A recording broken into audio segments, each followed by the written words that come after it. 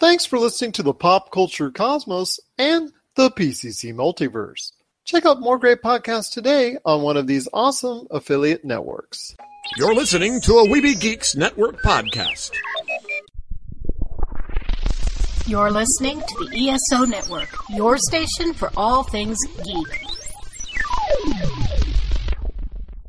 The Tangibound Network. Check it out. TangiboundNetwork.com.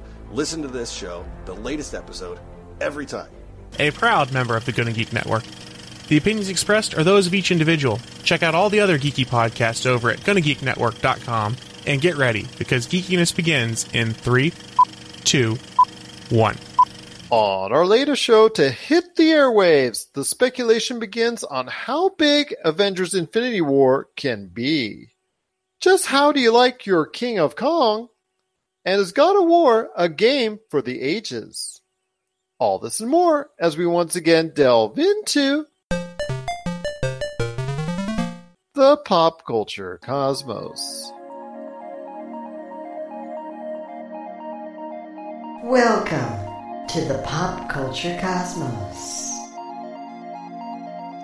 And we're back once again with Pop Culture Cosmos. My name is Gerald Glasser from Pop Culture Cosmos and Game Source. We do thank you for checking in back with us each and every week on the Pop Culture Cosmos and also, of course, our Friday show, the PCC Multiverse. But it wouldn't be a Pop Culture Cosmos without my good friend. He is the man, the myth, the legend at Humanica Media. You gotta check out all the great stuff today at humanicamedia.com, Humanica Media on YouTube, and of course, all the great shows that they have on Podbean and of course, Apple Podcasts. It's my good friend. It's Josh Peterson. Hey, yeah, just doing some podcast stuff. I'm thinking about God of War. Just getting ready to dive into the rest of the nights. I'm excited, man. How's it going?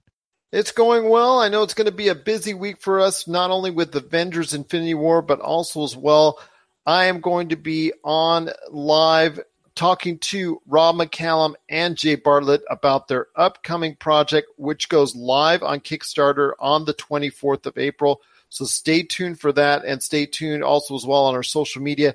We'll let you know how you can speak to them live as far as with their project and all that good stuff as it becomes available. But definitely look for it on Tuesday, April 24th, when it starts on Kickstarter. We've got a great show for you today. It's going to be a lot of stuff going on. Josh is going to be talking about his thoughts on the great game that just came out on the PlayStation 4, God of War. He's already several hours into it. He's going to share a lot about what he likes and about the adventure he's currently undertaking. Also as well, Rob McCallum is back in the Cosmic Crossfire. He's going to be talking about King of Kong, a lot of the rumors about where it can resurface and what it can resurface as. And I'm going to be sharing some thoughts on the Billy Mitchell controversy as well. Plus, we were talking on the back end, Avengers Infinity War. We're going to speculate on how much money it's going to make, who's going to die, and some other stuff leading into it. And then on the back end, Black Panther's legacy and also what his future as far as a sequel and also his future within the Avengers and the MCU. We're going to be talking about that at the back end coming up. But first, Josh, I know you've had a great time playing God of War. Let me tell you a little something about God of War. It is the Beowulf of video games. It can exist as an ancient epic and still feels amazing. This is the first time that a video game has come out to such great critical success or reviews or whatever, and I'm in agreement with them. I mean, I don't want to get into too spoilery for anyone who hasn't played it yet, because literally anything that I say regarding the story is going to spoil it. But well, I mean, a lot has already been released out to the public. It's Kratos and his son trying to bond together, him learning from Kratos as far as how to become a better warrior and how to survive out there in the wilderness and whatnot. And also at the same time trying to create a scenario where they're trying to adhere to the last wish of not only Kratos' wife, but obviously the boy's mother as well. And Kratos' son, by the way. Right. So what other God of War games have failed to do in the past is kind of create an emotional depth to Kratos. You you like Kratos, but you don't like him for the right reasons. You don't like him because, he has layers, or he has, an emotional back. So yeah, his, first God of War, his wife and kid are killed or whatever, but they barely dwell on that at all. So basically what he's become known as, just a guy who chops up monsters and grunts, and then it doesn't exactly have a lot of depth to it, and that was fine. Gamers were okay with that. That was just, it was something fun to play through. But this game, it's like the third act of Coco. The entire movie, it's an emotional roller coaster, and it can be like, if they wanted it, if they wrote it out as like a chapter book and then put it into a book of old epics, it would feel right at home. It'd feel right at home in there. Yeah, they changed a lot of the mechanics, but it still feels like God of War, but it also feels like something new. And it's so like just interesting to see him exist in Norse mythology instead of Greek mythology. And a lot of these gods that exist in the realm of Midgard, they know who he is. So, and basically there's a few, I won't name names, but they're hunting him through the whole game. And as soon as the game starts, it puts you in this not weird, but like kind of beautiful forest. And it's got a lot of like emotional tension going on, because you're finding wood for the mother's funeral pyre, and you have the son he's sad about the mom, and you see Kratos like not sure how to grieve. But as the game goes on, that you see there's a very strained relationship between Kratos and his son Atreus. And the son had a very special bond with the mother, and the son is like, he's super sad, and Kratos doesn't know how to comfort the kid. And at the same time, Kratos is having a hard time mourning himself. And all through the game, you see these very emotional moments where like the kid is leaning out over a cliff, and Kratos goes to like put his hand on the kid's back, and then he stops just short and pulls back because he doesn't know how to experience these emotions, and he's not sure how to process them. Like, he cares for the kid, and you can see it in moments when Atreus is like in danger, or he's about to get hurt. He suffers from something called rage sickness, and that's something he inherited from Kratos. But he suffers from that. So anytime he gets mad, like Kratos, when he gets mad, he becomes really powerful. But when the kid gets mad, he gets really sick and he starts coughing up blood. But you see both of it, though. The game is like, it's full of grief. It's full of grief, and Kratos is learning how to be a dad, and the son is trying to figure out why his dad is the way he is. And at the same time, you're thrown into this realm of monsters. This is the first time in a God of War. Have you played many of the other God of War games? Yes, I have. And obviously it comes to a point where Kratos is in those games, pretty much like you said, is two-dimensional, very cardboard, just very straightforward, rah, mad at the gods, just slash, kill, combo. And that's pretty much it. So there's really not any depth to him in those previous installments of the God of War series. So that's why, to me, this is a breath of fresh air, because you have Kratos, a character now that was a two-dimensional cardboard-like character in the past, now all fleshed out with a lot of grief, a lot of emotion, a lot of mixed feelings, and also a lot of confusion on how best to take care of his son. Yeah, and that's one of the, this game, it's beautiful. Like, it's beautiful visually, and it's incredibly well written. So it's not your typical God of War game. It's cool as you go through the story, you get to interact with like all the characters from Norse mythology. You get to see like Fafnir, you get to see the elves that crafted the hammer of Thor, and you get kind of learn that like Odin is not the mystical hero that you read about in like comic books and stuff. He's kind of a jerk. It's just it's cool, and you like you go into this place during the game where like the 9 realms are in chaos because the gods are just always at war with each other, and Odin's trying to basically be a benevolent god and try to sneak into realms he doesn't belong in and stuff. And it's basically like how he's painted in some of the old Norse tales and stuff. So that's cool. But I want to talk about the mechanics for a second. So, and then also don't forget about the transitions that we talked about on our previous episode. I'd like to hear more about that as well. Like the single shot dynamic of the exactly the one that we got where it's just literally almost a no cut scenario. Yeah, there aren't any cuts, and it works. The camera kind of just follows Kratos around. Anytime there are moments when like you lose control of Kratos, and he just, I guess the game takes over and has him walking into these areas, and then the camera will just kind of pan, and then there will be characters there, like these two Dwarven brothers who are the blacksmiths. So like they appear at different places on the map, and you find out through different little missions and stuff that they have like they had a falling out with each other. But they upgrade your armor. You know, they can craft new things, or you can upgrade what you have. And they're always, if you do favors for them, they'll give you new enchantments for your weapons. There's a lot of that. But like the only time you get out of the game camera is when you're upgrading a weapon, when you press pause, or when you're in the blacksmith menu and trying to craft new things. But other than that, yeah, I mean, there are some moments, like there are a couple of boss fights where the screen goes white, but it's not because the camera is going into a cutscene. It's because someone did some kind of attack that involved like a flash of lightning, so the screen flashes, and then, you know, that's all you see. So for the most part, when the cinematics happen, it's flawless. It flows right into the cinematic, and then the camera turns back again, and then you have control of your character. So that's something I've never seen before. Has that been done? Do we know?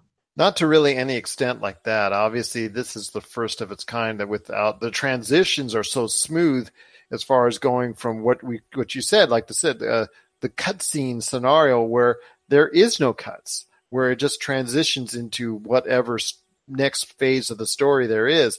Plus, also as well, it's not just a linear take on just a one A to Z start to end type deal. There's actually like a lot of side quests to go through that are optional, but also help you out in the end as well. Right. And it's interesting because like there was a time, like the cutscene came about because one, there was the technology for cutscenes. Remember with like old Final Fantasy games, the tech for cutscenes was a lot better than the actual gameplay. So you'd have, you know, when they needed to go into an intense moment, it cut to a cutscene. That's kind of what made those old RPGs feel so cool, is because you kind of got a neat little video with that. But like now the tech used for the cinematics is almost exactly matched up with what the gameplay could look like. So, you know, we talked about whether or not this game would reinvent the wheel. And I don't know if it's going to reinvent the wheel, but it's definitely going to set the bar high going forward. But I do want to get back into the mechanics for a minute.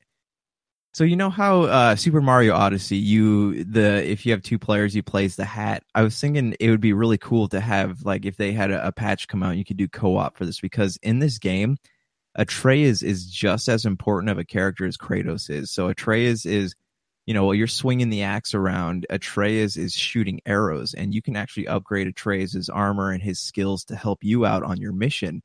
And Atreus, as the game goes on, he gets access to different types of weapons, different types of arrows, and you can get him to do different things. Like you can shoot shock arrows at enemies, and what that will do is it'll stun the enemy, so you can go up and you just do your thing to him, and you get a perk where he starts choking the enemy, and when the enemy's being choked, your axe does twice the amount of damage. So a lot of people are going to look at Kratos and they'll be like, I'm just going to beef him up. What's the kid going to do? But it's just as important to beef the kid up, because he does, you know, at times he does probably just as much, if not more damage than you do. So it's like Gears of War. Okay, you have Marcus and Dom.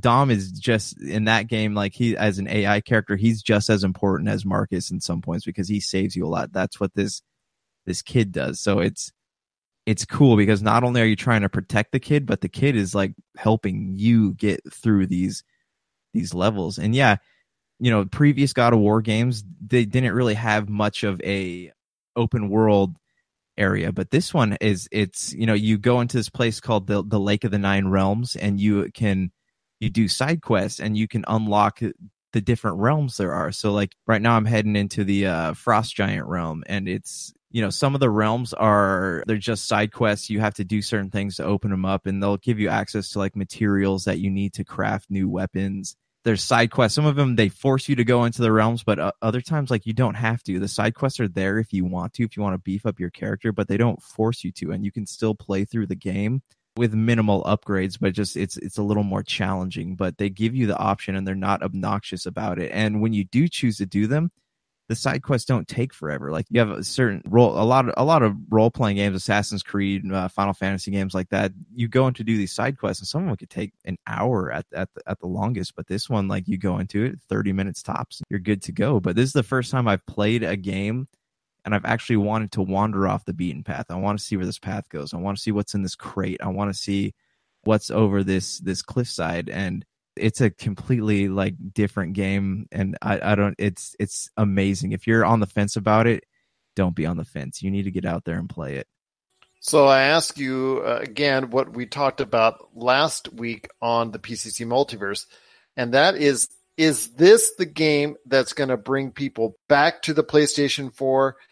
It's a weird thing about that is that I had actually talked to a couple people who were like, yeah, I was going to go out and buy a PlayStation just so I could play God of War because everyone's talking about how great it is. And then I was just going to sell it right afterwards. So I don't know, dude. It's a weird thing. I think that if they have expansions come out for the game, that makes it worth like going back to. People will see that they're making an effort to put out more content, and that might help long-term investment for PlayStation 4. But it's kind of a curse also because right now everyone's talking about whispers and rumors of next-gen consoles coming out. So that's tough because people are going to be thinking to themselves, why am I going to pay for this if something new is coming out in a couple of years and I can just, or, next year, whatever, and I can just buy that. So I hope so, we'll see. But it's just like the Xbox has, their Halo, Fable or whatever. It depends, man. Like, it depends on how invested they are in gaming, because also you got to remember God of War, the campaigns usually are 12 16 hours sometimes, so it's like, what else is Sony going to throw out there that if they have another game come out that's as good as God of War, then yeah, people are going to go out and buy it. But I think E3 will kind of be the deciding factor in what the future of the PlayStation going forward. It definitely will be, and I think this game is going to see nothing but success going forward. It's obviously going to be one of the 10 best video games of the year, if not a early contender or pretty much a solid favorite to get that Game of the Year status, which will help boost its sales even more later in the year when hopefully more DLC comes out for it. It makes it even a stronger buy, and people who are on the fence, like you said, will go ahead and buy into it as far as a game that they need to play. But that's great news that you're enjoying it so much. You have several hours in already, and I'm expecting several hours more. So that is definitely great news indeed for everyone out there, that God of War is not only a great game to play, but looks like it's going to be a great seller and also an awesome indicator for PlayStation and Sony that they can still bring out a game that's going to rock the world even this late in the PlayStation 4's development cycle. What are your thoughts on God of War? I know you've got some hours in playing it already. We need to hear your thoughts on it. Do you like it? Do you love it? Is it something that you were really getting into, or is it a game that didn't meet quite up to your expectations? Share us your thoughts, popculturecosmos@yahoo.com. Also as well, Pop Culture Cosmos, Humanica Media, and Game Source on Facebook and Twitter as well. We are going to have a great episode again for you. We've got Rob McCallum back in the Cosmic Crossfire. Also as well on the back end, Josh and I are going to be talking about Avengers Infinity War, our thoughts on the movie, how well it's going to do, who's going to die, all that type of scenario. Plus also as well, the future of the Marvel Cinematic Universe when it comes to Black Panther, how great the film was, and what Black Panther will do for the MCU going forward. We're going to talk about that and a whole lot more. But first, it's our good friend Elijah Harrison, a.k.a. Plasma Z. This is Shadows of Chernobyl, and this is the Pop Culture Cosmos.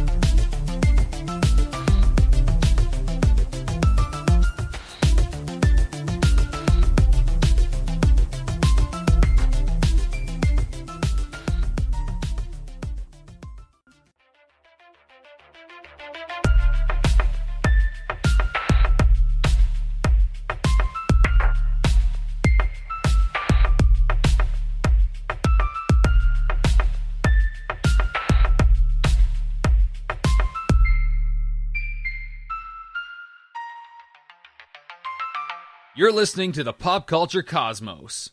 I'm pro wrestler the Kingpin Brian Malonis. And I'm referee Mike Crockett from the Wrestling Podcast About Nothing. I spent most of my weekends half naked in front of throngs of people at VFW halls and Elks Lodges. And I've watched. Not that there's anything wrong with that. Every week, listen to us tear down the curtain and tear down each other in the process. It's the WPAN. Nothing more, nothing less. New episodes Mondays on your favorite podcast app or on our website, thewpan.com.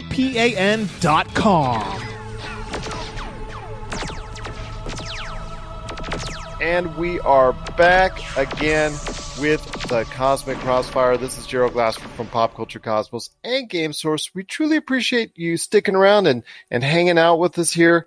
But it wouldn't be a Cosmic Crossfire without my good friend. He is the man, the myth, the legend behind Rob McCallum Films. You got to check out all the great things going on today. RobMcCallumFilms.com that he has going on. All the movies that he has available that you can watch. And also all the great news on all the upcoming projects that he's working on, including Box Art, obviously the Kitty documentary, which just came out, which you can get right now on Amazon.com, and also a Kickstarter project coming out on April 24th. It's my good friend. It's Rob McCallum. What's going on, man? Same old, more like you say, another day in paradise, but here we are in the snowy paradise of Canada. Happy to be back. The Cosmic Crossfire, Pop Culture Cosmos, Pop Culture Multiverse. It's a good day. It's a good time. It's been a good week or so for pop culture, and lots to talk about. I do want to give everybody a quick thank you that's been streaming Missing Mom on Amazon for the past 30 days or so. I've had at least one person reach out every single day to tell me what they thought about the film and said that they've rated it 5 stars. They really appreciate me sharing the story and the journey with them. So if you haven't checked it out yet, go to Amazon. If you got Amazon Prime, you can stream it for free. Give it a shot and rate it 5 stars. It helps other people discover it. And just looking forward to hearing other stories that people have and sharing, like you said, a new project with people on April 24th that should touch some heartstrings as well and really weave in some nice pop culture vernacular, if you will. Well, I know we're talking about doing something live, both at when the Kickstarter kicks off and then also when it winds down. So we'll definitely be posting on the Pop Culture Cosmos and all the Rob McCallum Films outlets when this is going to be happening. You'll be able to talk live to Rob and Jay. We'll be able to coordinate something from there. But I also want to give a big thank you to everyone else that has been reading my review of Missing Mom on popculturecosmos.wordpress.com. Since late March, it has skyrocketed as far as the number of views. So obviously that is attributed to it coming out on Amazon Prime and being available, and people wanting to get a better opinion on exactly what's going on with it and if it's something that they should watch. So I truly want to thank you as well in regards to Missing Mom. I think it's a great film, and I think absolutely, if you want some deeper thoughts, check out my column there as well. That's good to hear that you get a little bit of the splash over onto your review. I like that. It's been there for a while, but all of a sudden, like you said, when it came to Amazon Prime, people are searching for an outlet to find to see if it were interested in it or if it's something that is worth watching. And they've been using that as a resource by leaps and bounds. So just truly appreciate everyone for doing so. But Rob, we're here to talk a lot today about pop culture. So pray tell, Rob, what's on your mind when it comes to pop culture? Here's another sequel kind of tidbit. Not really a sequel, to be honest. It's kind of like a spin-off. There's been a lot of talk recently about the King of Kong and Billy Mitchell. Are you up on all of this, Gerald? Unfortunately, I'm almost as up on it as Billy Mitchell is at this point in time because things are not going so well for the King of Kong, or at least the King of Kong, as he would tell you. Yeah, he's still standing by that he is the KOK, however you want to pronounce that. And there's been a lot of stuff coming out, whether he is the record holder or not the record holder. He's been stripped by Guinness and Twin Galaxies at this point, and of course King of Kong showcases the likely efforts of Steve Wiebe to try to become the new King of Kong or to have the highest point game in Donkey Kong, and Billy Mitchell seems to be there seemingly at every turn. Well, now, with everything back in the news with Billy Mitchell being deemed a cheater by a lot of people and a fraud, there is talk of a King of Kong musical and a King of Kong sitcom possibly coming out. The sitcom would sit in the world of arcade competitive gamers, and the musical obviously would just be more of a straight adaptation to the stage of the documentary, which was directed by Seth Gordon, who did Horrible Bosses and a few other films of the like. What do you think of these two ideas? When I first became King of Kong. I can deal with the theatrical play. I cannot deal with a sitcom. From chimpanzee to chimpanzee. That's just a horrid idea as far as doing it as a sitcom. Basically, it would fall flat, and I see something like that. What if it was done like Silicon Valley, like that kind of tone to it? I just don't think it would work. I just do not think it will work. I don't have the trust. There's no trust factor when it comes to, let's say, Hollywood and Netflix or anybody else who tries to approach this. There's a trust factor I don't have with when it comes to a video game property or anything relating to a video game property at this point in time. But as a theatrical release, as far as in the theater, being on something off Broadway or whatnot, I could see something done like that could, in a quirky way, reach audiences and connect with them that maybe only the documentary could as well. I think the stage play, I don't know. That's a bit too far for me. I think a sitcom could be done right only because I have a toe dipped in that world thanks to everything from Nintendo Quest, and I see the drama that goes on all the time, and I see the back and forth shenanigans, and it's just rife with drama and storyline. So I could see it coming together very well, actually.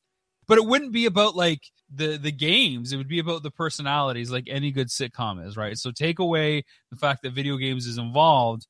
It's really about the people in the mixing of personalities. But those are the same reasons for me, which I would see it work better as a theatrical play. Nah, these are characters you got to come back to week after week because they're just too interesting to forget about after one night of singing and stomping on the stage. Just hope it works out. And if he's able to prove his innocence on whatever type of unit that he actually did try to get those records on, probably the best way to do it is, hey, train for a couple months, hardcore, and get back into it, and then go ahead, do a live performance, do a live stream. Prove to everybody that those records that you had were legit on whatever platform that you actually did it on, and go ahead and prove to the world that you are as good as you say you are, because he definitely talks a great game. There's a lot of talk, that is for sure. He is a eloquent speaker. He doesn't have a shortage on opinions, and he will tell you everything he believes. And he wants his day in court, so to speak, and we'll find out if he gets it. But I officially really don't care, first of all, if he did it or not. And, if everybody else wants to get intertwined in that drama, well, then go ahead, and that just gives more fodder for any potential sitcom that may be written. Or a theatrical play. There you go. But that does it for another episode of The Cosmic Crossfire with yours truly. If you have any questions for Rob on whatever we've talked about, or you have a great subject for us to talk about as well, send us your thoughts, popculturecosmos@yahoo.com. Also as well, Pop Culture Cosmos, Humanica Media, Game Source, and Rob McCallum Films on Facebook, and also on Twitter. But you can reach Rob as well at Rob McZob. And don't forget, again, he's got a great Kickstarter project coming on April 24th. I know you're excited about this great project you and Jay Bartlett are going to be kicking off real soon. Very excited. I'm riddled with anxiety about it because if it goes, then it's going to be the next couple of years of my life. And if not, then I got to figure out what's going to happen for the next couple of years of my life. So a lot will happen in the next 30 days that'll have prolonging effects. Well, I wish you nothing but the best of success. I hope it does well. I hope it does well indeed. And anything we can do to help you with that hope here at the Pop Culture Cosmos, definitely just ask it. And we're definitely hoping for you as well. Very hopeful. Very hopeful indeed. Rob, as always, it's been a great pleasure having you on the Cosmic Crossfire, and also a great pleasure having you a part of the Pop Culture Cosmos. Get ready for Kitty Origins Evolutions, the latest documentary from Rob McCallum. Generously peppered with archival footage shot by the band, this film gives you an honest and brutal look at what it takes to survive in the music industry. Order the DVD, Blu-ray, and live CD triple pack that features recordings from throughout their 20-year illustrious history from RobMcCallumFilms.com. RobMcCallumFilms.com, your place for awesome stories about awesome people and films worth watching.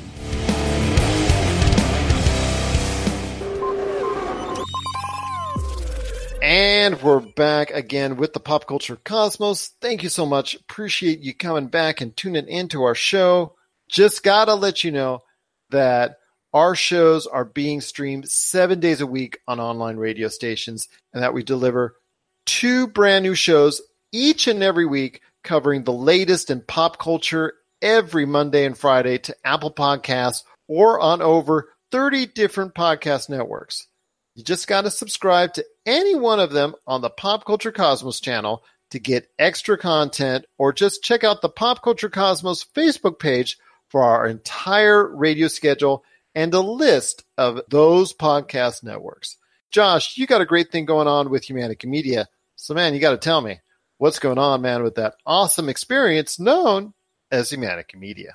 We did a Hope's Fall interview. Oh, no, we did an interview with the drummer of Hope's Fall a couple weeks back. So that is still up. You can check that out. I encourage you to do so. It's actually a very good interview if you're a fan of post-hardcore bands, and especially Hope's Fall. There will be a new episode of Topicocalypse coming out tonight. A new episode of Super BS coming out on Thursday. And we also had an interview with Jonathan Nordhagen of Dim Bulb Games. He created Where the Water Tastes Like Wine. He talked a little about the process of making the game and having Sting do some voiceovers and how the game might come to Switch. So I definitely recommend checking that out. And also, you can find us on the Podcast Radio Network. What time is that at, Gerald? Lay it all on my shoulders. All right. The Attack of the Mannequins is each week on the Podcast Radio Network, Tuesday nights at 7 p.m. Eastern, 4 p.m. Pacific, where you can also hear the Pop Culture Cosmos shows Monday nights and the PCC Multiverse on Friday evenings. The latest Topicocalypse, which is going to cover Phase 2 of the Marvel Cinematic Universe, so that's going to be some great talk as bonus material for those who download the show. Speaking of Marvel, there's this little indie film, this little artsy type deal that's coming out later this week. It's Avengers Infinity War. It is going to be absolutely huge. Tracking on the film has now put it ahead of Black Panther and is now on track to be the largest superhero movie opening of all time. They obviously moved it up a week here in the U.S. to get a better indicator of just how large that would be for all the press clippings and all the news media. So they could tell you it's the largest ever, blah, blah, blah, blah, blah. So now that's why they moved it up in the U.S. a week and matched it with around the rest of the world, because the rest of the world is going to show it off around this time as well. Josh, we got to start with our speculation on Avengers Infinity War with, I guess, the end-all be-all, and that's the dollar-rooney there as far as the money that you think is going to generate. I'm going to ask you this first. Yes or no, in the U.S. alone, will it make over $200 million in its first weekend? I think that with the current numbers of the pre-sale tickets, I think yes. I'm inclined to say yes, because it's huge. I mean, this is everything that they've been working towards, and people are super excited about it. And if you missed certain films, you're only a fan of a certain character, so you only go to see their movies. They're all coming together. So this is like Avengers on steroids. This is Avengers on steroids. So I want to say yes, man. But what are you thinking? Well, first of all, it wouldn't be the first superhero movie to go over $200 million, because Black Panther and the original Avengers movie did just over that here in the U.S. in its first weekend. I say for it to be a total success, for everybody to go ahead and say it's not a bomb, it's not a disappointment, yada, yada, yada, it does have to go over 200. So yes, I'm going to say it will go over $200 million in the U.S. in its first weekend. I think all signs are pointing towards that. All the tracking from Fandango and other sites are pointing towards that as far as the activity is concerned. I think it will go over $200 million in the U.S., and I think for Disney and Marvel, it has to really generate that much income.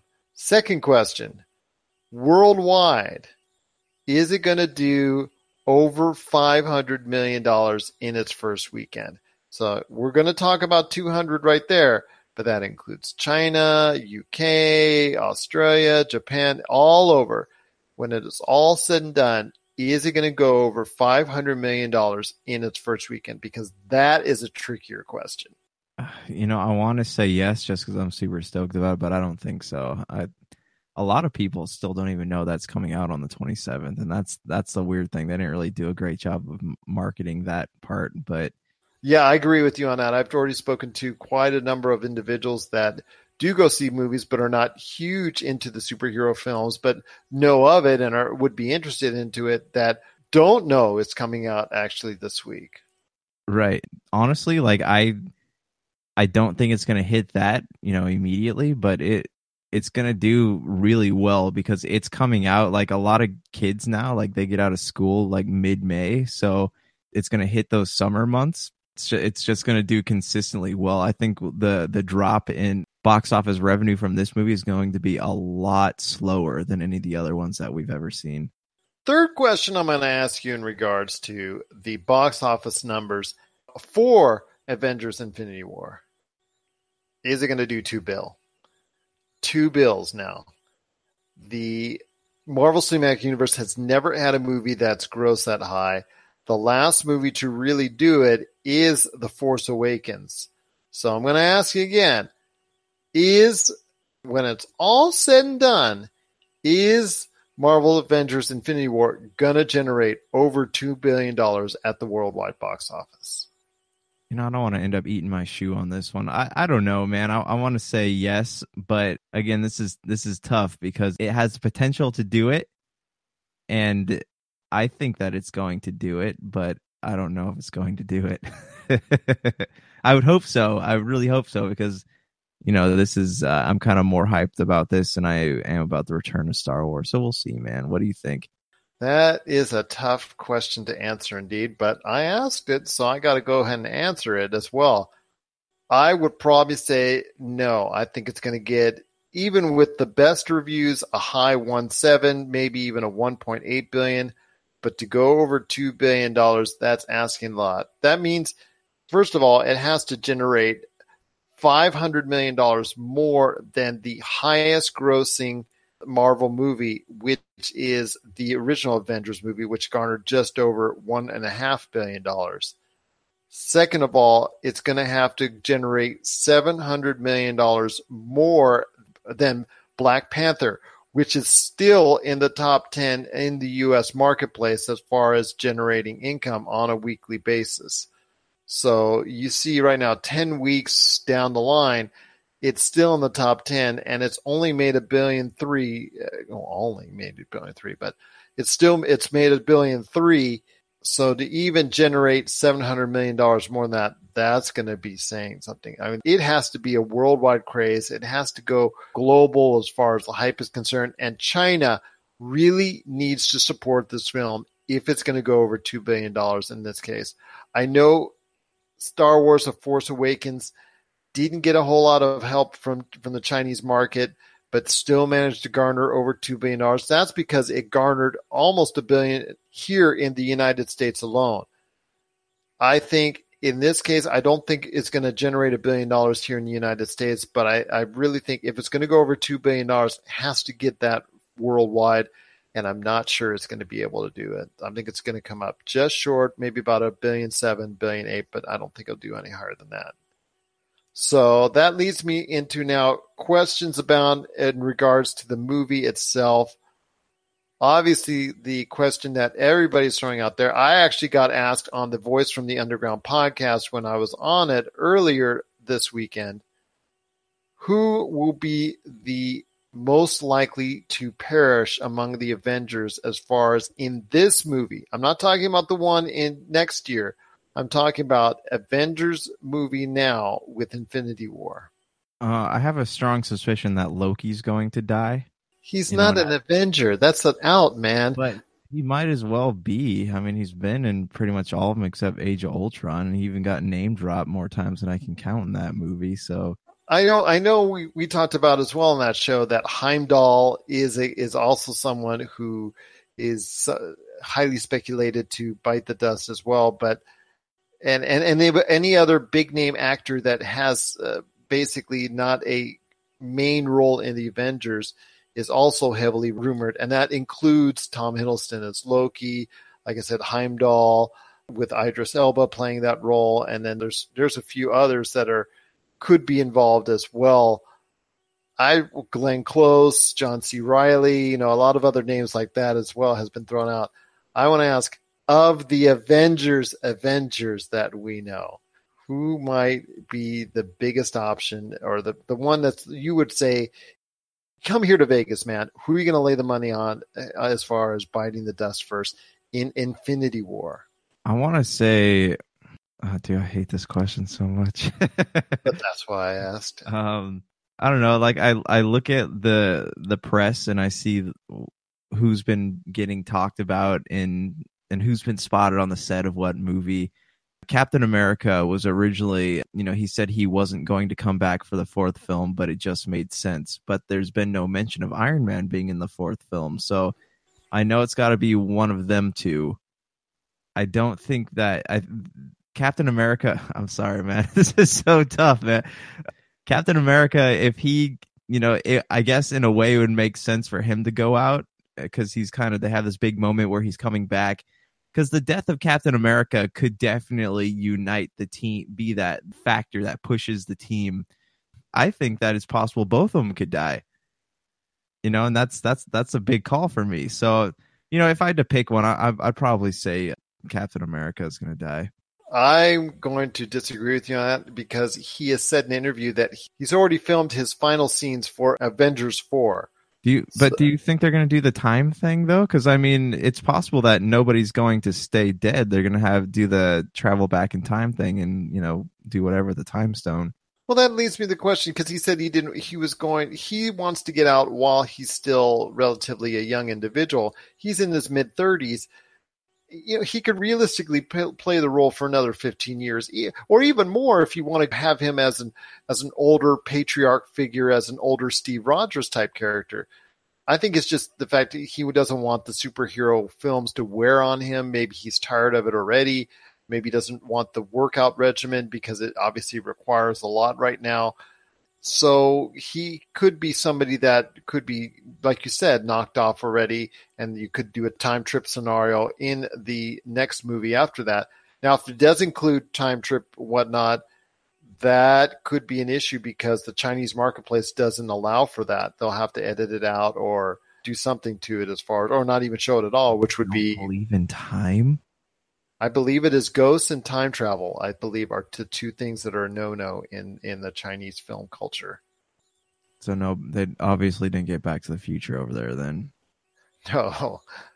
I wonder why. Is that like a slide against communism or something? They say it disrespects history. Oh, well, I guess.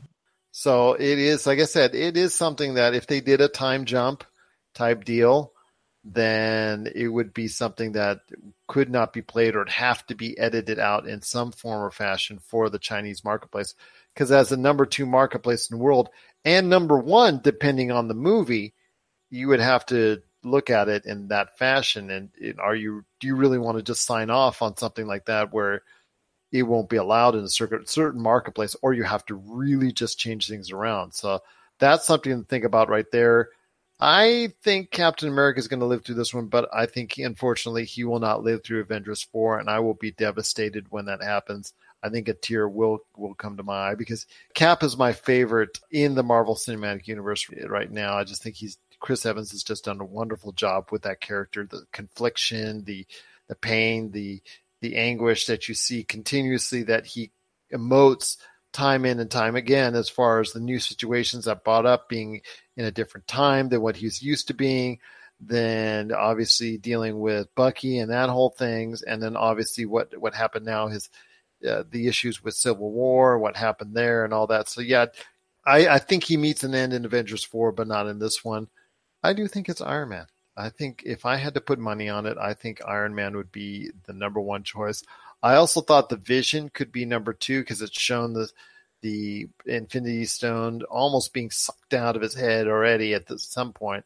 And I have a strong feeling Thanos is going to have an opportunity to have all those stones on his gauntlet. But I would make Iron Man a strong number one as far as money odds, because he costs a lot anyways, and obviously his price per movie is very high. Number two, I think, would be Vision. And number three, I think, you know what? I don't think they would do it to War Machine, because I think they got to give Don Cheadle a break, because they already made him, paralyzed and having to use some type of prosthetic. So that wouldn't be very cool at all. See, after that, you get into semantics and whatnot. Maybe someone from the Guardians of the Galaxy. I don't know. Maybe one of them. Probably has a stretch, but I know there's a Guardians of the Galaxy 3 coming out, but maybe one of the members could die and go from there. But I think Iron Man would be my number one choice. So I could see that happening. Iron Man would be another person that could probably rally the team together, in that old third act push there. But it's weird, because to think that either of those people could die when they could just find a way to retire them and then bring them back if Marvel ticket sales ever get too low. I don't know. It's just to me, you look at the comic books, Captain America has died, I think, twice, and his mantle just keeps getting passed on to different people. Iron Man, this is the first time in comic books, was I think last year when he passed the mantle on. But it would make sense too, because that kid from Iron Man 3 is coming back for this movie. So maybe he's passing the mantle on to him. Who knows? That would be cool. I mean, it's one thing to take out the person playing the hero, but leave the possibility for the hero's name to stay. That's a very good summation, and I think I agree with you on that. That could be a possibility, a strong one at that as well. So I guess the final question I have for you, as far as what we're speculating on, and again, we're speculating on Avengers Infinity War. It hits theaters this weekend. Cannot wait to see it. I know Josh and I have our tickets already.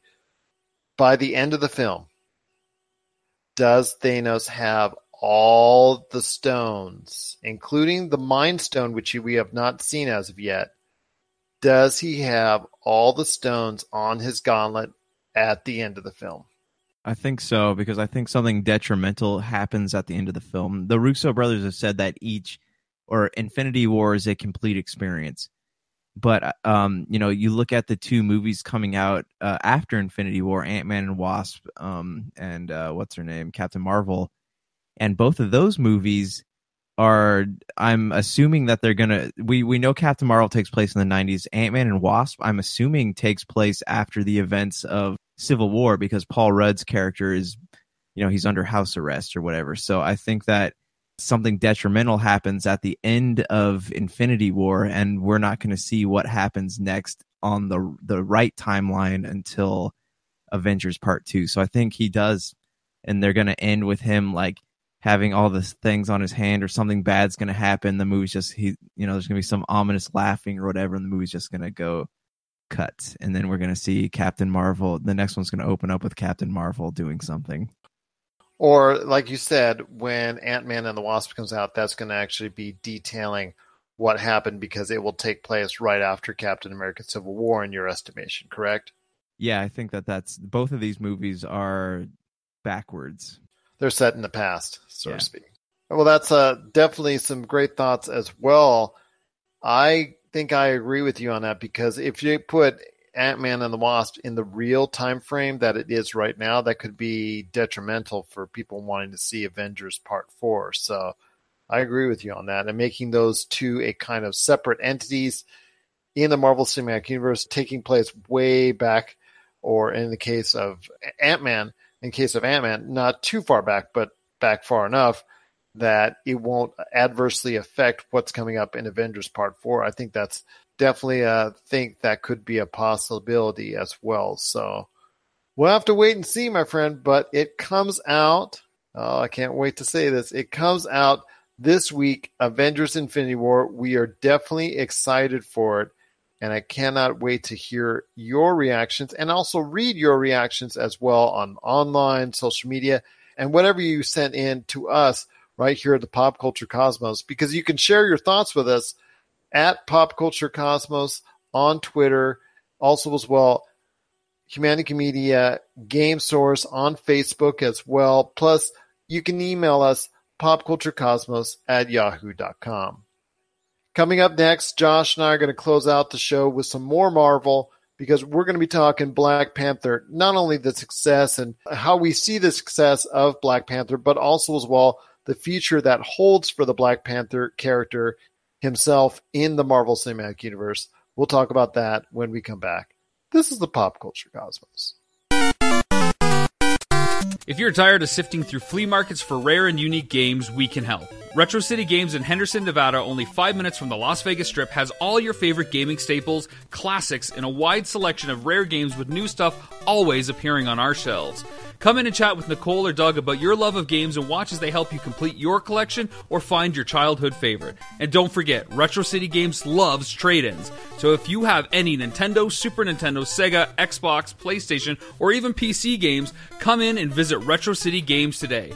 Welcome to the new metropolis of gaming, Retro City Games. And we're back once again to close out the show. This is the Pop Culture Cosmos. We truly thank you for sticking around and enjoying the program. Want to thank Rob McCallum from Rob McCallum Films for hanging out with us one more time in the Cosmic Crossfire. You got to check out his Kickstarter project, which starts up on the 24th of April. When you get a chance, check it out.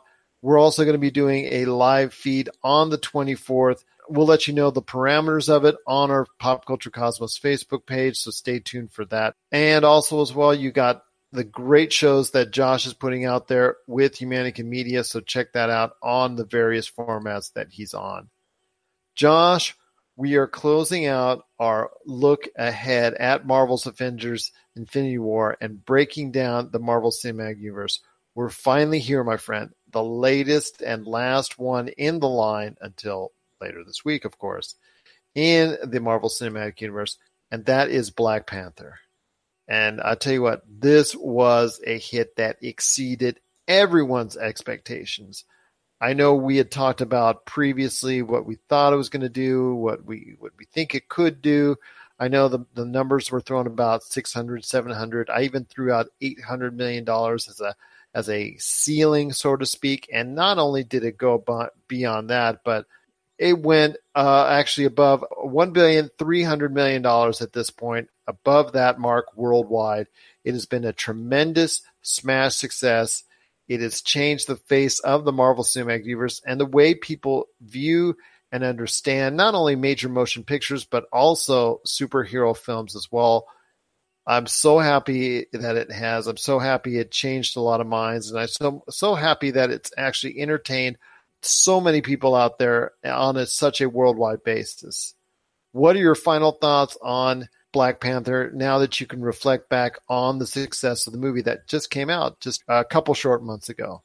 It was good. I mean, I feel like I've beaten this topic to death. Not just in general talking with people, but yeah, it was good. It wasn't like, I didn't go into it for the social theme, so that wasn't important to me. I just wanted to make sure that it was a well-told story and the character was well-rounded and he got the justice he deserved. I mean, not, for his dad, but like just the attention to detail that he deserved.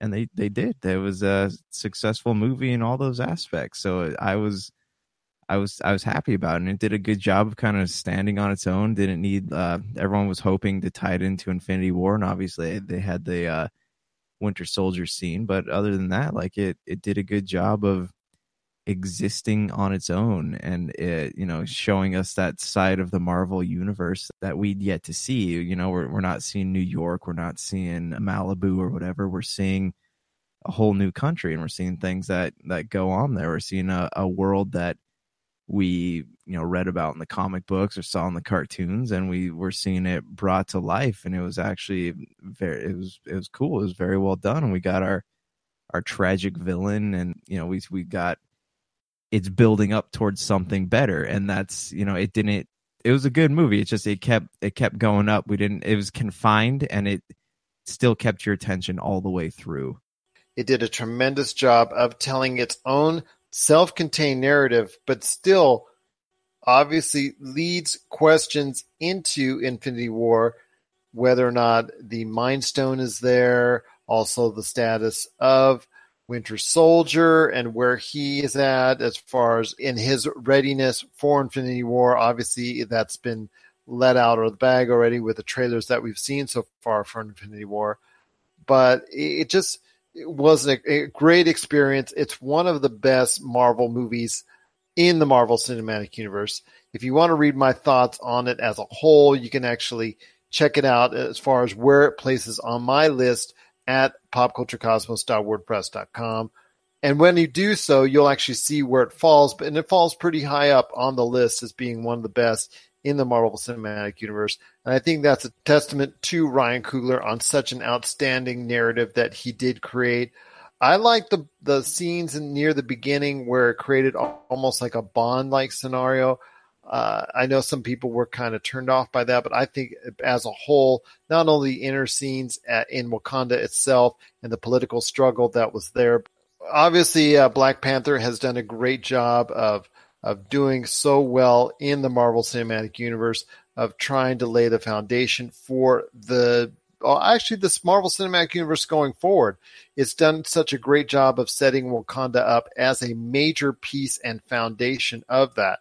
So I ask you, Josh, when you think of Black Panther setting up that Marvel Cinematic Universe going forward, because I know both you and I do not see Black Panther getting killed in either of the next two Avengers films, because we think a Black Panther 2 is on the way. But also, do you think he becomes a larger part of the universe himself? He obviously kind of hinted to that at one of the closing scenes as well, the after credit scenes, about his place in the Avengers, becoming a leader and also becoming someone that it could take the place of Iron Man and Captain America going forward. To me, that could easily happen. It's kind of a bag of cats right there, because if you put him into the Avengers and kind of make him like a world police, I guess that kind of goes against everything that he stood up for in Black Panther as far as like Wakanda's concerned. Obviously, they're finally getting involved with foreign affairs and whatnot, but like I think it's going to be a while before we see him like actually on an Avengers team. Will he like do like a call up or something? Yeah, I'm sure, if they need him, or like if he happens to be in the same area as one of the other heroes, I'm sure we'll see something like that. But it's weird. They'd have to do some good script writing for it to make sense for him to actually be an Avenger in one of the upcoming films. But I would like to see it. That would be cool. Or maybe like see more of the Wakandan culture integrating into kind of the regular dealings of the non-Wakandan heroes. Well, I've said it before and I'll say it again. The Marvel Cinematic Universe is still going strong, and a lot of it is due to Black Panther and its great success. What are your thoughts on Black Panther? Did you enjoy it? How many times have you gone to see it? Do you think it's something that was a little bit overhyped, or do you think it's something that is going to be remaining special for some time to come, and that Black Panther will be a mainstay and a foundation of the Avengers going forward? Share us your thoughts, popculturecosmos@yahoo.com. Also as well, Pop Culture Cosmos, Humanica Media, and Game Source on Facebook and Twitter as well. So Josh, any last thoughts on the way out? I'm about to go finish some God of War, so I will get back to you with my thoughts on the rest of the game at a later date. Okay, even more impressions from God of War. That's awesome indeed. And then also check out later this week on the PCC Multiverse, we'll be going more in detail on that little indie film that's coming out this week. Yes, it is Avengers Infinity War. We're going to go deep into detail on that and a whole lot more, but it is going to be a focus on that. We're going to be breaking down as only the Pop Culture Cosmos can. So for Josh Peterson, this is Gerald Glassford. It's another beautiful day in paradise right here in the Pop Culture Cosmos. We thank you for listening, and here's hoping you have yourself a great day. You're listening to a Weeby Geeks Network podcast. This has been a broadcast of the ESO Network. Be part of the crew and help support our shows by donating to our ESO Patreon or by shopping through Amazon.com or the TeePublic store, which can all be found at www.esonetwork.com. The ESO Network, your station for all things geek. Tangent Bound Network. Let your voice be heard. TangentBoundNetwork.com. Thanks so much for downloading the Pop Culture Cosmos. As a special treat, we're adding a bonus episode, which starts right now. So sit back and relax as you enjoy more awesome goodness from the Pop Culture Cosmos family, and stay tuned as more great podcasts are on the way. Thanks again for listening to us here at the Pop Culture Cosmos. Okay, let's talk about the Flopcast. Where every week we drink a lot of coffee and we talk about comic books, movies, conventions, music, Saturday morning cartoons. Oh, don't forget the coffee. Lots of weird, obscure pop culture stuff from the 70s and 80s. And chickens. Yeah, chickens. This will be the stupidest half hour of your week. We guarantee it. You can find us on the ESO Network and Flopcast.net.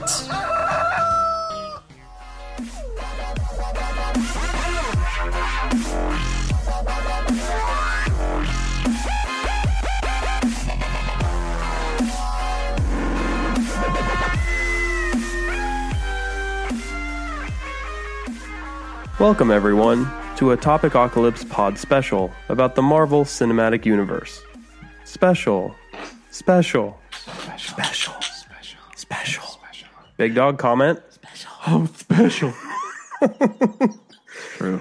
The special series before the big unveiling of Marvel Avengers Infinity War Part 5. Is that right? That sounds good. I mean, it comes out in a few weeks, right? We'll watch the first 4 soon. Where everybody dies. Yeah. So Marvel Infinity War is coming out eventually. This is part 2 of a 3-part special where we break down the Marvel Cinematic Universe. We've already broken down part 1, phase 1, and the consensus was Captain America was the best. No, is that right? No. I wasn't here for that, but I'm going to say Iron Man 1, the original. Actually, yeah. That was pretty tie.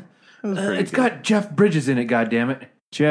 Tony! Oh, Tony! If it doesn't have Jeff Goldblum in it, I don't want to watch it. Ragnarok. Just like we go down the rabbit hole in the first one, we're going down the rabbit hole in the second one. Going down the number 2 hole. All right. Number 2 hole. It's Who's easy. the rabbit? That's easy. It's easy. It's much easier. Some people say you can only go out the exit hole, but you know, do that. For funsies, you go in. For funsies. All right, so as you guys know, little tight. you guys probably don't know, Sometimes. Phase 2 of the MCU is made up of I don't know. Iron Man 3, Thor: The Dark World, Boo. Captain America, Winter Soldier, Good. The best one. Age of Ultron. Am I missing? No, Guardians of the Galaxy, Age Good. of Ultron, and then it ends Okay. with Ant-Man. Great. Great. Yeah, Ant-Man was great. Yeah. Okay, so I don't know. I've seen one of those. Which one have you seen, Denial? Iron Man 3. So So bad. no, I want to hear what your thoughts are as someone who's That's the one not where his house that blew up, deep right? into So, Big it. Dog, Yeah. since you didn't know, in Phase 1, Denial has seen none of the movies. None of and them. Oh, so- I know. I already know. Oh, you know? Yeah, he's fully. He's very vocal about it. I don't watch movies that much. Mm-hmm. But thanks to my friend, I've been going to the movies a lot lately. And Well, I'll make it easy for you for Phase 2. The best one, the only one you really need to see is Captain America: Winter Soldier. So good. It is good. But you saw... In my opinion, it's the best Marvel movie that they've made so far. In my opinion. It is. Like, it's probably one of my top... It probably is my top pick. But, I mean, at Iron Man 3, I want to hear what you thought of it. can't really remember that much of it, but So is that good? yeah. Well, I went with my little brother-in-law, and he wanted to go see it, and everyone's like, "Oh, I don't want to go see it." I'm like, "Fine, I'll take him to go see it." I don't remember the movie because I was trying not to fall asleep because I was tired as it was, and it's just So it was riveting stuff. riveting. Yeah, it kept me glued to the edge of my seat. All I remember is his house getting blown up, and that's about it. And who was in it? It did take like Who 20 was it? minutes. Robert Downey Ben Jr. Kingsley. Who was the chick? Gwyneth Paltrow? That's who it was. That's why I didn't like it. Really? I don't like. I'm not a big fan of her either. What's in the box? What's in the box? Never seen that movie either. Wait, was that What? a soundbite or was that someone just said? That was Brian. That was Kane. Brian Kane over Was there. it? What's in the fucking box? What's in the box? No comment. What movie is that from? Seven. I'm just kidding. I know. in the Box. Brad Pitt, 7. Nothing. No, I know. Anyone? 7 Deadly Sins. Never I thought it was 8. That was 8 What? monkeys. Hateful Eight. That was 12 That's monkeys. good. No, I know it's from 7. No, Come 12 on. monkeys.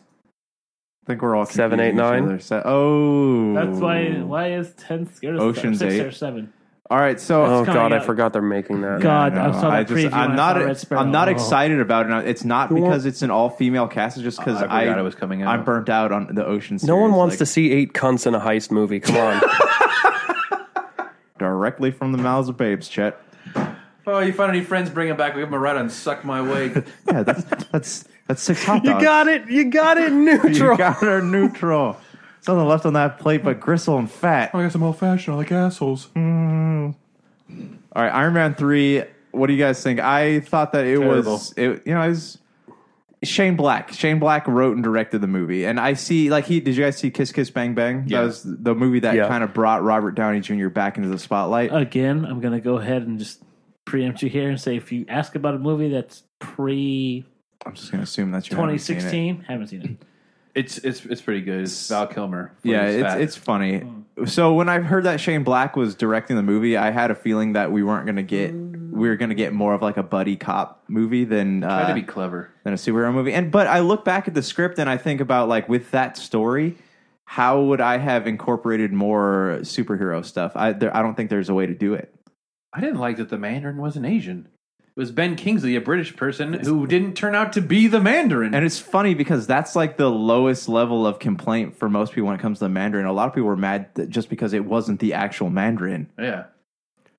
What was this movie based on a comic at all, or was it sort of they ran with their story? It was based on the Extremis comic arc of Iron Man, where the people exploded, but Extremis was a technology being used by AIM, and they're using it basically making people into trying to create superheroes. Yeah, they're trying to create superheroes, but there's also like backdoor deals where they're trying to make people into living bombs, and they're selling these, human trafficking, whatever.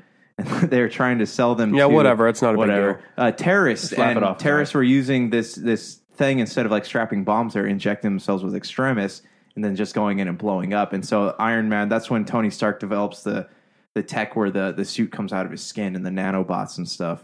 Does it come out of his skin? I thought it just flies to him. No, it comes in the comic book. It came out of his skin. It was a second skin that the nanites, kind of like Black Panther has. Oh, that is a cool necklace. Yeah, it is. I don't know. Iron Man 3, I put in probably my bottom 5 of all the Marvel movies. Yeah, and it was not. It did not. I feel like it didn't move the story along for the whole universe, which is this giant story and all this stuff going on. I feel like it did nothing. Just like Thor: The Dark World. It was Tony getting rid of the thing in his chest.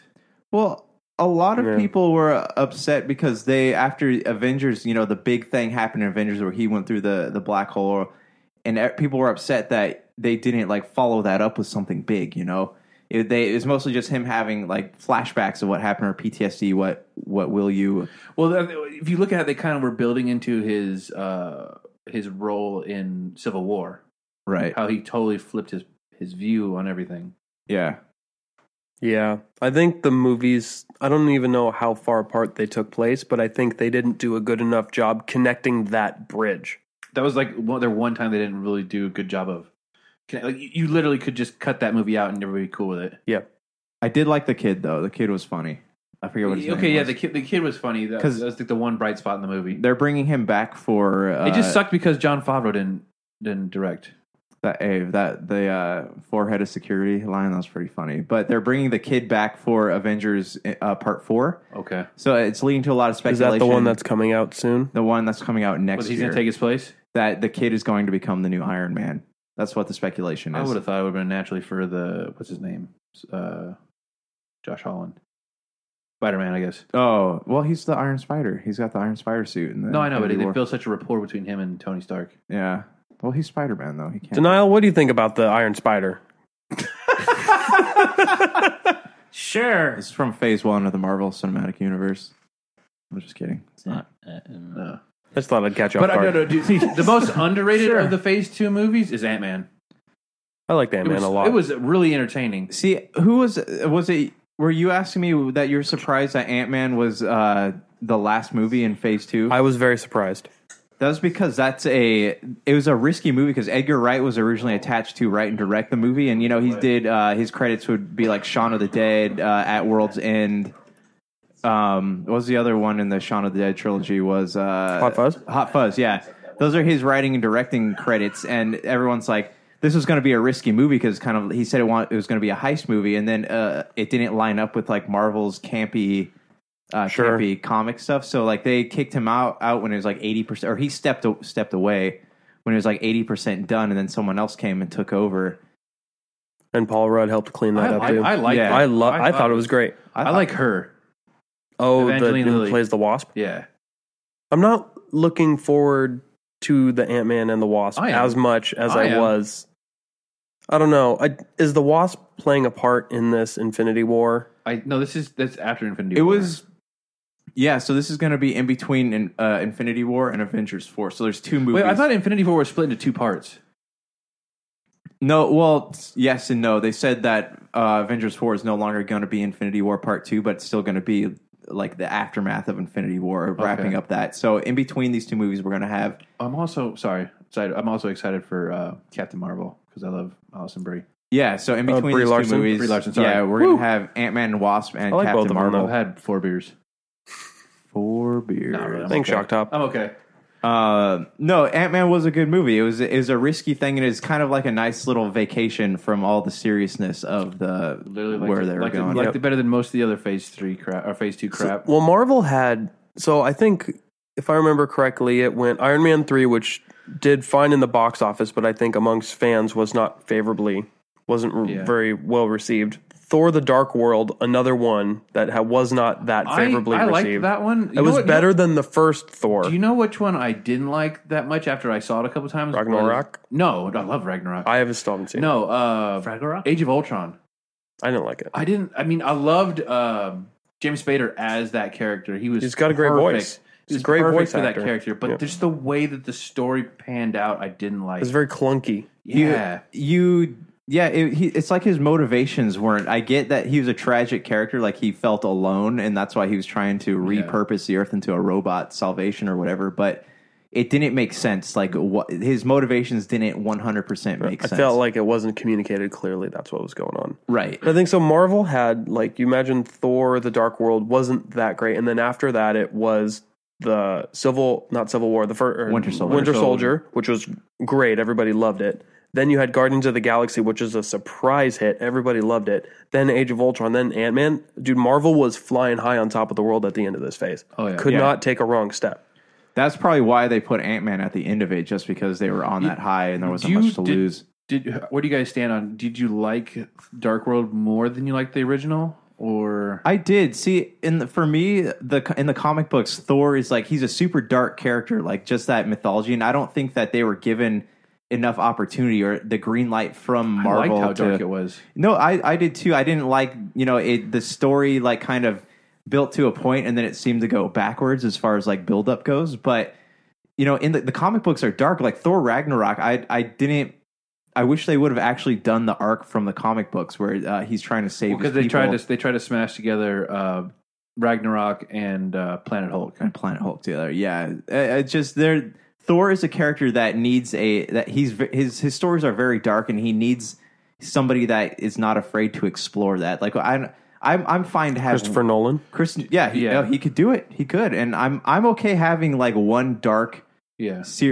Before Chris Hemsworth leaves, I would like to see Thor have his due. I feel like Thor has been the least, although he's been kind of one of the mainstays of like the core part of the Avengers since the beginning. I feel like he's been the least fleshed out and the least true to character, and he's, I think, the least probably well received amongst all of those main superheroes. I think Iron Man is very well received.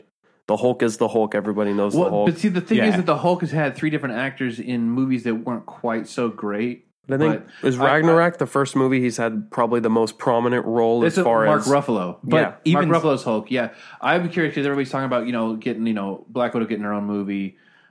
She is. I know Black Panther had his own movie. Like, do you think that they're going to make an actual Hulk movie with Mark Ruffalo as the main character, or is it just going to continue to be a second fiddle in all these other movies. With that, so when they were starting out, this was before Disney bought them. She-Hulk would be cool. Before Disney bought them, they had they were looking for funding, so they turned to Universal to make the Incredible Hulk. But here's the thing: Universal, part of the deal was that Universal could own the rights to Hulk for I think it's like a certain amount of years, but so now they can't. It's still owned by Universal, so they can't make him any solo films. I actually enjoyed the Edward Norton Hulk. I love Edward Norton as a actor. I feel like the Hulk movies have been so... I think when you said now there's 3 actors who have played it, Eric Bana, Edward Norton, and now Mark Ruffalo, it's so disjointed, and I don't think the Hulk is interesting enough to drive a story. Yeah. No. And be the sole focus of it, which is why I think as a secondary role in, like he was in Ragnarok, was probably perfect for it. Yeah. And that's all people need. Yeah. I don't think Black Widow and Hawkeye need their own movies too. I think that's a little unnecessary, and I think that's where Marvel's going to get into trouble in this next phase post Infinity War. Because they're trying to appeal to a female Marvel superhero hasn't had its own movie until Captain Marvel comes out. Captain Marvel's coming out, The Wasp, and now Black Widow. She's not her own movie. Well, but still being featured a bit more. That's like Kevin Feige saying that they want to do more. They want to do Black Panther mythology films, and I have no interest. It's a social like bandwagon they're jumping on. There. I mean, I think that's where the cinematic universe is going to get into trouble. Is that Black Panther came out and was successful, and I think it deserved some of its success that it's got. Josh may disagree because he's racist, and he's also sexist. He hated Wonder Woman. What? How could you hate Wonder Woman? Because there was a woman in it. I didn't hate sexist. Wonder Woman. Jeez. Yep, this is what got me attacked on Facebook. No, I think Marvel's going to get in trouble because it's going to be appealing so hard to the social justice warrior side, and it's going to be appealing so hard to have. We're going to have a Black Spider-Man. We're going to have an Asian Iron Man or whatever. You know what I mean? So Glover or whoever. So I feel like while there's nothing wrong with that, I feel like people, for whatever reason, are going to harp on that, and maybe it's racist for them to harp on that, fine. But at the end of the day, I think Marvel's going to get in its own way of trying to be so inclusive that they start pushing people away. And also, it's going to be at the point where it's going to be like 25-plus movies, 30-plus movies. People are sick of it. I'm already sick of all these fucking superhero movies. What do you think of all the speculation that Hugh Jackman as Wolverine is going to be in it? I don't think so. If they were smart, or it's a cameo. Yeah, if they were smart, they'd give him like at least 5 minutes in the 4th Avengers film. If they were smart, he gets like a Stan Lee appearance, maybe. Yeah, like he did in was it X-Men First Class? Yep, where they walked into him on the bar and he said, the whole scene was improvised. Yeah, that was cool. All right, before we close things out here, we missed Guardians of the Galaxy, which was probably the biggest hit. Star-Lord. Boom. Star-Lord on the t-shirt. All right. Guardians of the Galaxy. This was a kind of like the redheaded stepchild of the Marvel Cinematic Universe. But at the same time, they didn't own... Fox still owned the rights to Silver Surfer, Fantastic Four. So there wasn't a lot of like well-known galactic characters that they could have used to open up that side. And going with Guardians of the Galaxy, I feel, was a big choice, despite people not really knowing who they were. It's another risk, just like Ant-Man. Yeah. And it seemingly paid off because they were smart by getting a bunch of big name actors to play these parts. Zoe Saldana. Well, it was also the film that broadened the entire scope of the Marvel universe because before it was the only other like was Thor. Was Thor. But now you have like all these different characters. You're not just on Earth anymore. You're now the starting whole thing. Because Thanos was the ultimate bad guy, and they needed to show that he wasn't just threatening Earth, but he was threatening the entire galaxy. Right. And that was a good, perfect property to do something like that with. Yeah, I think Guardians of the Galaxy did a great job. It was probably the first Marvel movie to get non-superhero, non-comic book people into the series. Into the whole cinematic universe. Right. No, I agree. And that's huge for Marvel. They would look at that as their biggest win of this whole thing. Well, they even have a ride themed after that. It's a great ride. Yeah. It's really fun. Yeah. It's way better than Tower of Terror. Let's talk about Winter Soldier for a second, though. We haven't talked about that either. Shut this down. That was a good one. My favorite. It was a game changer. Like that's the top tier. That's like a top Like you want tier to talk Marvel like the film. dark movie that was pretty realistic. That was pretty good. Yes, it was. It was like it did a good job of blending like the unrealistic with the realistic. Yeah. What was the unrealistic part? I mean, well, just superhero, superhero. No, Yeah, but like, superhero. yeah, that or like flying battleships. Yep. No, but didn't they it have? Wasn't that the God's Eye? No, that was in the third one, right? The third one where they had the ship that was going around and finding targets was that was Winter Soldier. It was Winter Soldier. Yeah, it God. was a flying ship. Yeah, it was the algorithm that Zola created to where it could predict important people. Mm-hmm. It was weird because that did a good job of really just closing out Captain America's story like in 2 films. But there's enough mythology packed into it to feel like you've been in his life for a long time. Yeah. I thought it was great. Well, that was because it was the most flayed out that Captain America has been. I mean, because the first Captain America was kind of like comic book cartoony, right? But this one was like really serious and dark. Like there are consequences. Yeah, the Captain America movies I think have served as the ones that push the narrative forward the most in the cinematic universe. Yes. Yeah, because then there's the Infinity War did the same thing. That pushed it forward. Yeah, no, Civil War. Civil War. Yeah, no, but that was whatever. Let me ask you guys this: do you think so? Denial the questions for you. Yeah. Did you see it? Well, okay, wait. Tell me, what Marvel films have you seen? Iron Man 3. Iron Man 3. That's it. And Red Sparrow. No. Did you have to give him the Winter Soldier? He has to see that one. I haven't seen Winter Soldier, but I saw it with you. No, I didn't. I didn't see it with you. I saw it with Mary. You saw Suicide Squad. Oh dear God, What? dude! Yeah. Dude, you blew it at my face. He blew what at your face? His burp. He just blew wing stuff in my face, asshole. Blew inside your asshole. Man, a little word mashup here. Black Panther. That's the one. I saw Black Panther. Okay. Oh, let me know if you want to watch them. I got them, but you actually have to watch them. You got to blow in his asshole. No, okay. Let me ask you guys this: and did you guys stay for the after credit scene of Black Panther? No.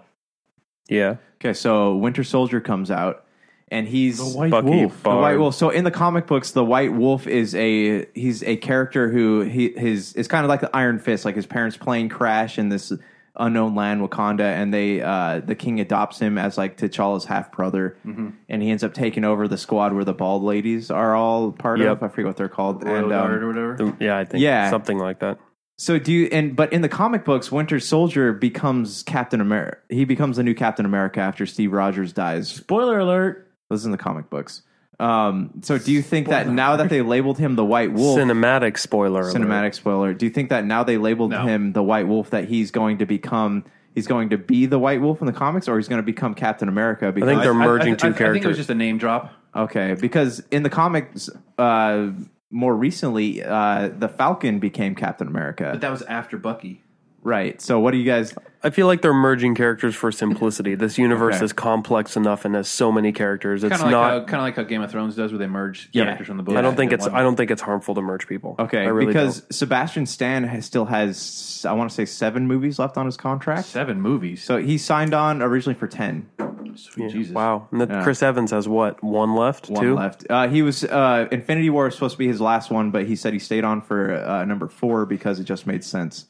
So it could be continuity. Cap is on the near death at the end of the first one. Everybody's saying that Cap and Iron Man are going to go down because they've been in the the Marvel universe the longest since the beginning. Yeah. They're going to be hugging, and then they're going to get blown up by. They're going to make peace, and then Thanos what was the is gonna... first character to have another film after Iron Man? Was it Captain America? Thor. Was it Thor? Yeah, it was a Dark World. No. Yeah. No, I'm talking about like the first introduction of another character. Oh, a new character. It after was Iron Man, Ant-Man. Oh, after it was after the first Iron Man. Who was the next movie character? Was Hulk. Yeah, with Edward Norton Hulk. Yeah, and then Iron Man 2, and then Thor, and then Captain America. Captain America didn't come out until after Thor. I thought Captain America was right before Avengers. I thought that was before Thor. No, because remember in Iron Man 2, Coulson goes, "We got a situation out in New Mexico," and in the post-credit scene they show the hammer. That's right. Yeah.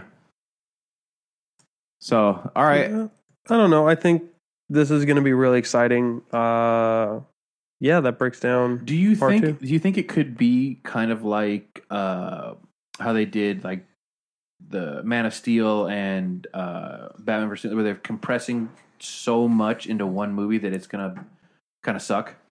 I hope not. Like there's too many characters and too many stuff's going on that it's gonna feel like you're overloaded in the movie. Like they needed to stretch it out a little bit. I think if anything, the Avengers movies have done an exceptional job of giving everybody screen time and moving the narrative forward, especially the first one. I think did a great job, and that was the big concern with that movie. Too many personalities. I think they did a great job of managing it, and they're putting.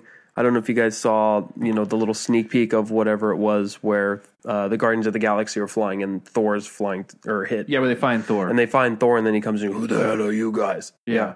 I think they're going to do a great job of putting multiple characters together at the same time to eliminate that. Okay. Instead of like, oh, look, here's the Guardians of the Galaxy and they're part of the world. And oh, here's Iron Man and, whatever, and they're part of the world. And here's Black Panther and Wakanda. And it's just, I think it's going to be everyone's kind of together. The movie's almost 3 hours. And if you guys seen the Lego commercials, they kind of showed where the arcs are going. So they show Thor's going to get Stormbreaker, which is his axe.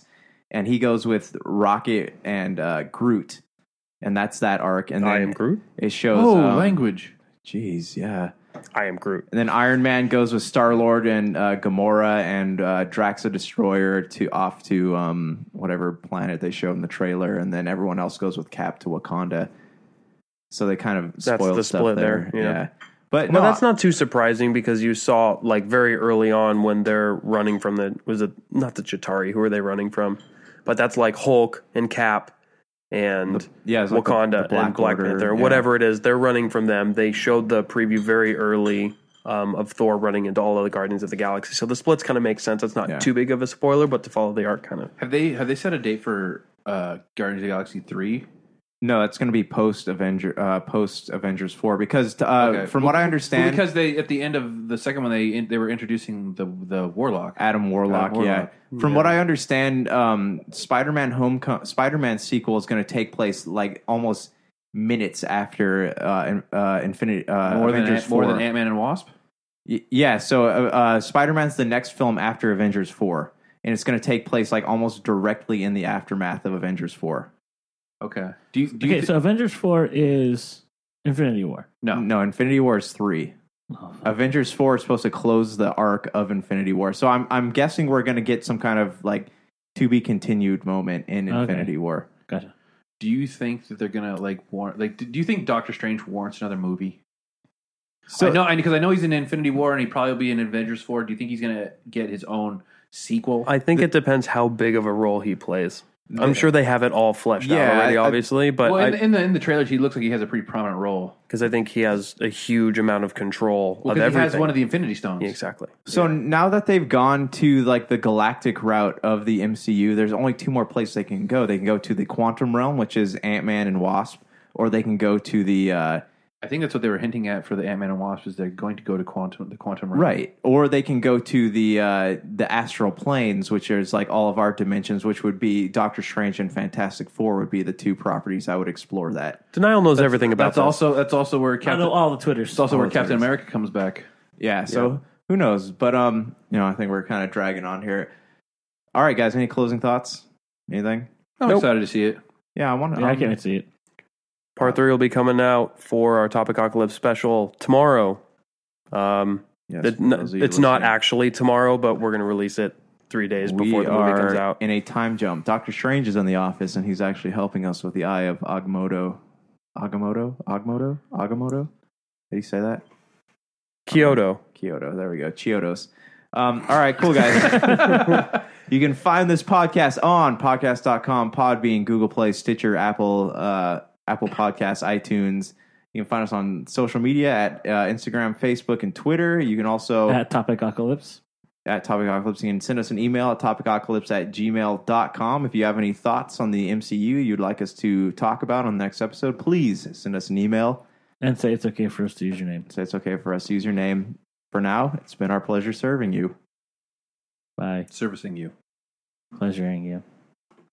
Hey, Josh Peterson here. This episode of Topicocalypse is brought to you by the Pop Culture Cosmos. Do you know what I love discussing more than poop knives?